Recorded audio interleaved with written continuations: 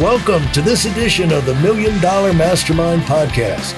This is where we pick the brains of high achievers from all walks of life and get their hard-earned, real-world insights on winning. I'm your host, Larry Weidel. What would you say is the toughest, as you were coming up, surviving financially was amazingly tough, but what was the toughest for you and the biggest crisis, first major, gut-wrenching crisis you can remember as you started that had to come up the line where you had to just hold your faith and just stay on track? Okay. The one, I guess, that is the earliest that really hits me when you say that is Rusty Crossland was our number one district manager in our base shop. And Turley was our number one division. And Art comes down to our house one day and he's like, we've got to promote Rusty and Turley. And we didn't have any guidelines for promotion to other RVPs while we were and to office managers. And we didn't know what we were doing.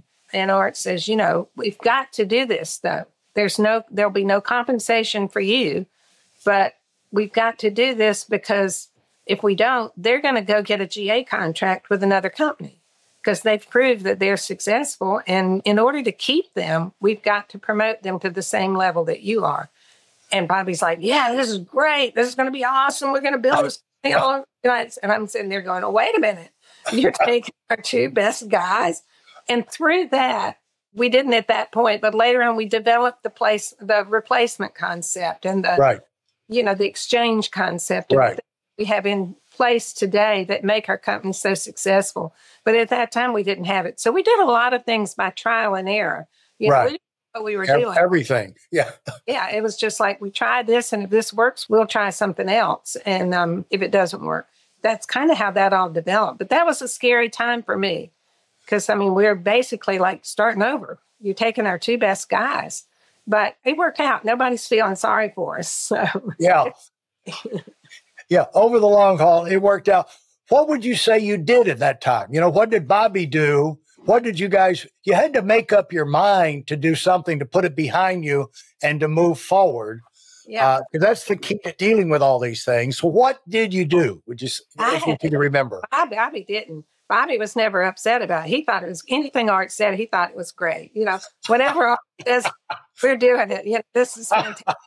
I was the negative Nancy. I'm like, wait a minute, I don't get this. Another thing he did in 1980, he came down to our house, and these little sit downs always happened right about before Christmas.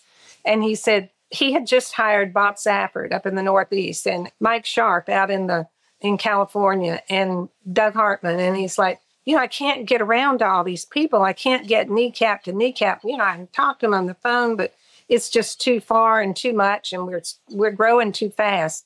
And so he said, I need you, Bobby, to come into the home office and help me and just travel around just like what I do and talk to people and build relationships with them and help. Let's build this company coast to coast. And he said, but the kicker is the company doesn't have any money to pay you to do this. And you're going to have to reassign everybody out of your base shop to your RVPs. And Bobby's like, this is great. We're going to be the biggest company in the United States. We're going to go all over the United States. This is so excited. And I'm like, what the heck? We're closing down our base shop and there's no compensation. We're going to dribble away to nothing and our businesses go under. But it didn't. Our income never went down. Everything kept growing. And so again, it's good not to listen to me because I get it wrong every time. Well, how did it work out, though? How did it work out? Because your training center, which is where you build your new blood, you didn't have to assign away everybody had, just your training center and all. But How did it go? Did it just grow that much faster or something like that? It probably would have grown a lot faster if we'd kept our base shop. But Bobby was in the home office from 1980 to 1991 when Art left, and we had no base shop. And things just kept, it's our system. Our system is so incredible that it just kept building, it kept working. And it's like those little diagrams that you always draw where 3 get 3 get 3. Yeah. And our guys were still doing that. We weren't doing it, but they were still doing it. It was a great deal. I mean, we grew like crazy. And as you move forward, what is the biggest exhilaration for you, where you've got the feeling this thing is really going to take off? I mean, there's this time in life, you grow a little bit every year and you work hard and you grow a little bit, but then, you're always looking, like in sports, you want to win the state championship. You want to be coach of the year. You want to have some of your players become all-stars and get recognized, that type thing, which is the kind of above and beyond recognition. And a lot of times that does change your mentality and change things in your career. There are big career breakthroughs out there. And so what do you remember back as a huge career breakthrough?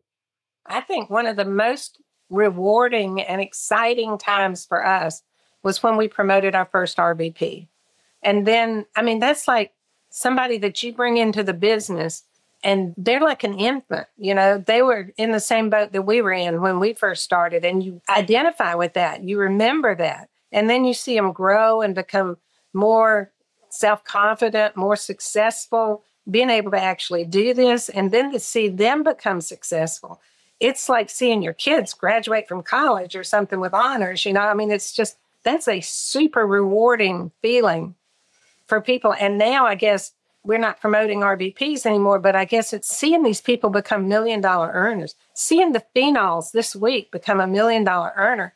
I remember the first time I ever met them. It's just like they're different now. They're so much more self-confident. They're successful. They've got a huge organization. It's just, I don't know. That's just, to me, that's the greatest thing. Yeah, there's a transformation that happens, and it seems like it only happens from hard work and the repetitions but you can tell I always used to tell people when I go into offices, I don't need to know who's been working. I can tell. Right. You know what I'm saying? Numbers. Because the people who've been working are going to have some results. They're going to be excited. They're going to have progressed from the last time. Their manner, the way they walk around, it's like activity doesn't produce excitement, but activity does produce excitement. If you are out working, it's going to show. You're going to have results. You're going to have things happen. Not just the bad things, you're going to have good things happen. What are the things that you've seen that are patterns that you pick up from looking around the country and all these different people that, from time to time you get to see them? They'll bring teams out to meet you, and you'll see them at conventions and things like that. And you'll see them as they progress.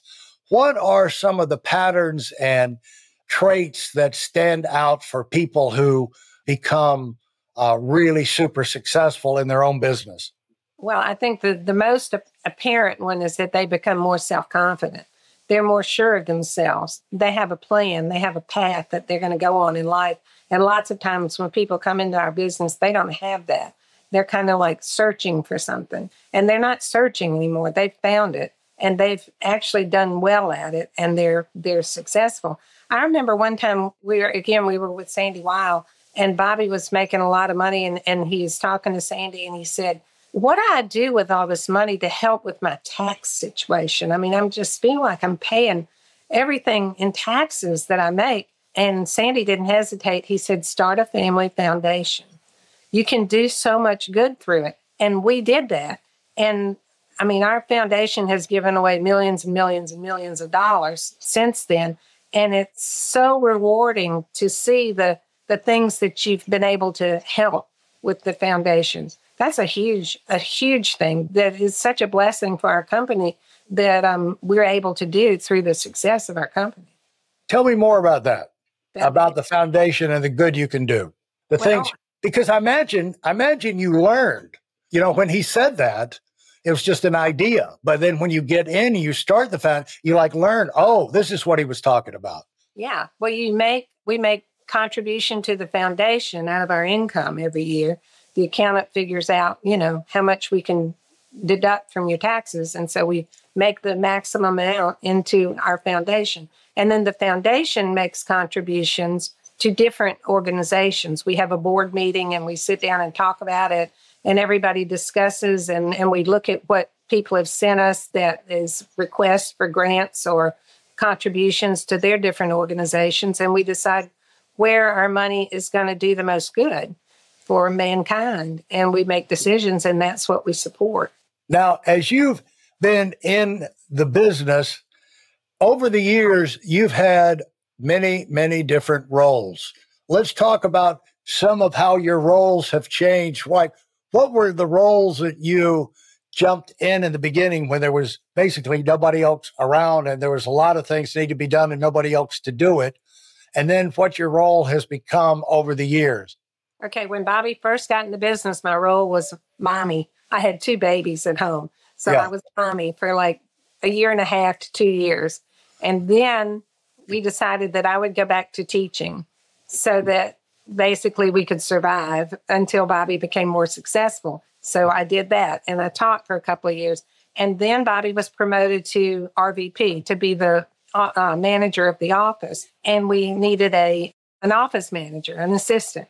And we didn't feel like we could afford to hire somebody. So I was elected because I was free. So it was in the middle of the year. And I told Bobby, I was afraid of my principal. And so I told Bobby, I said, if you'll go talk to him and tell him that I'm leaving at Christmas, then I'll do it. But otherwise, I'm not going to do it. So Bobby went and talked to him. He wasn't scared of him. And I quit my teaching job and went to work in the office, which was fabulous experience, because you're there with the guys every day and they're coming in, they're either flying high because they've done something really well, or they're in the depths of depression because they've missed a sale or whatever, and it's always exciting. It's always fun. There's tons of people coming in and out of the office all the time. I actually love the 6 years that I worked in the office.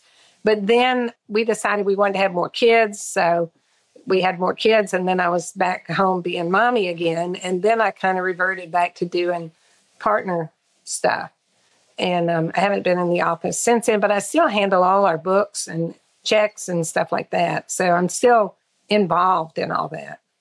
What is it like having your kids in the business? And is that something you recommend for people that are entrepreneurs themselves? Absolutely. We love having our kids in the business. I mean, people talk about, oh, how can you talk to your kids? We just don't seem to have anything in common anymore. We have everything in common. All we talk about is the business. We always have something that needs to be discussed between all of us. It's so rewarding. I remember Bo, our youngest son, and his wife, Mayor, they started dating when they were in high school. And one Saturday, Bo said to Mayor, he says, why don't you come over this Saturday, come over to my parents' house, and they're having some people over, and we're going to play basketball and eat some fried chicken and maybe go swimming and stuff. Come over. It'll be fun. She's like, okay. And so she comes over, she pulls up in front of her house, and she calls Bo they had car phones back then. I don't think we had cell phones yet. She calls Bo and she's like, Bo, there are buses in front of your house. What is going on here? That's how we built our business, having our people in our home. And then another funny thing that Mayor talks about is, she said, your parents are always talking about the business. And this was during the 90s when The Sopranos was big on TV. Yeah. What is this business? What does your dad do anyway?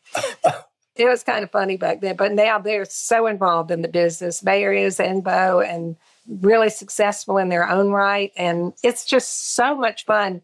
I was talking about a while ago, to see people become successful, but to see your kids do that, that's a whole nother level. It really is. How have you been able to keep it clear with your kids that, like Randy Godfrey said, he was dropping off Scott, his son, at school one day.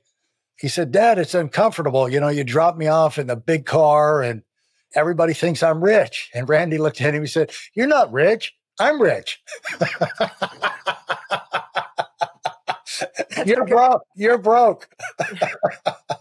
How do you keep things clear with your kids that they need to earn their own way? Yeah. Well, that's what we were talking about a while ago, where we were talking about, that's the mentality, the founders feel that you're trying to pass down from generation to generation. I think with your kids, it's pretty easy because they remember back when you were struggling. I remember my oldest daughter, Missy, one time she was 6 and we were in the shoe store and she was trying on, she needed some new Sunday shoes to wear to church. And she tried on this one pair, a red pair, and then a black Mary Jane pair. And they were both really cute. They both fit her. They were both comfortable. And I said, well, Missy, which one do you like the best? And she said, oh, I want the cheapest one. So, and she is 6. These kids remember when everything had to be the cheapest one, So it's pretty easy with your kids. But then with the next generation, it gets harder, I think, with the subsequent generations. But with your first one, they're brought up with that. So they pretty much understand. Thanks for listening to the $1 Million Mastermind. If you felt there were any valuable takeaways from this episode, please take a minute and leave us a 5-star review. Your feedback is important and really helps us get the word out to a wider audience. Remember, we have a valuable webinar that is absolutely free. Register for it right now at whiteoutlinewinning.com. Thanks for listening.